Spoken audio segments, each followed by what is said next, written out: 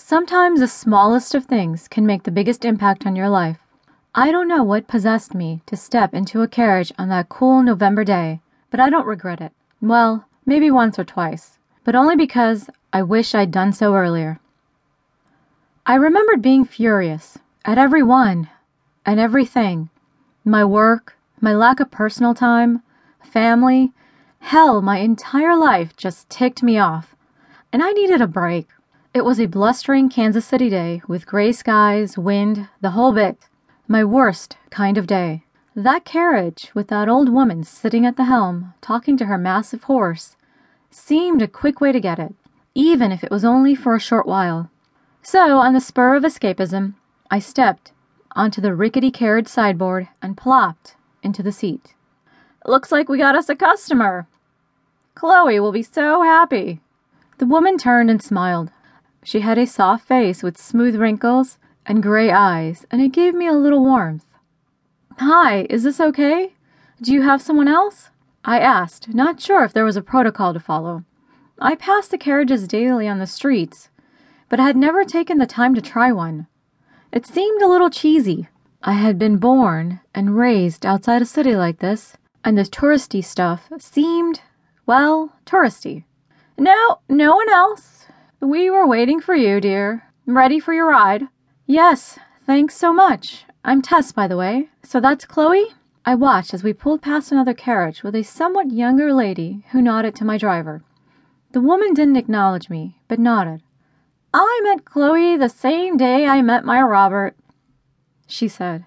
"Well, I'd met him before, but never really paid attention. It's a funny story. Or at least it is now. Who would have ever thought I'd get involved in a love triangle at the age of 15? Can you imagine that? It was the day after she'd kicked Grayson Tuggs in the head and put him in the hospital. She was in trouble, and I was to escort her to town so the judge could decide what to do with her." "Chloe was a friend of yours, then?" I found it a little odd that the woman so easily dove into personal stories. I myself wasn't comfortable telling my history up front. "Oh, yes. She had been with us since I was 12, and I love that girl. As much as I loved my Robert, but don't tell him that. She was a meddler, though, always sticking her nose in people's business. That's how we got so close, I guess. It takes a meddler to recognize one." The woman turned and winked. "You work over there?" She pointed at the building. "Yeah, for now." She raised a brow. "That doesn't sound too good." "My boss isn't very happy with me at the moment." "Well, he'll get over it. Men have a way of flying off sometimes. They eventually come to their senses and realize they aren't as big a deal as they think they are. It's good you came out here to give him space, though.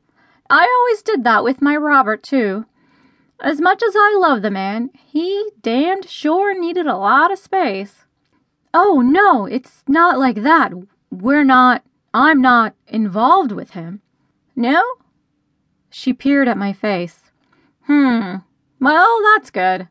You deserve better than someone you have to run away from to get peace. We all do." To change the subject, I asked again. "So you were saying about Chloe?"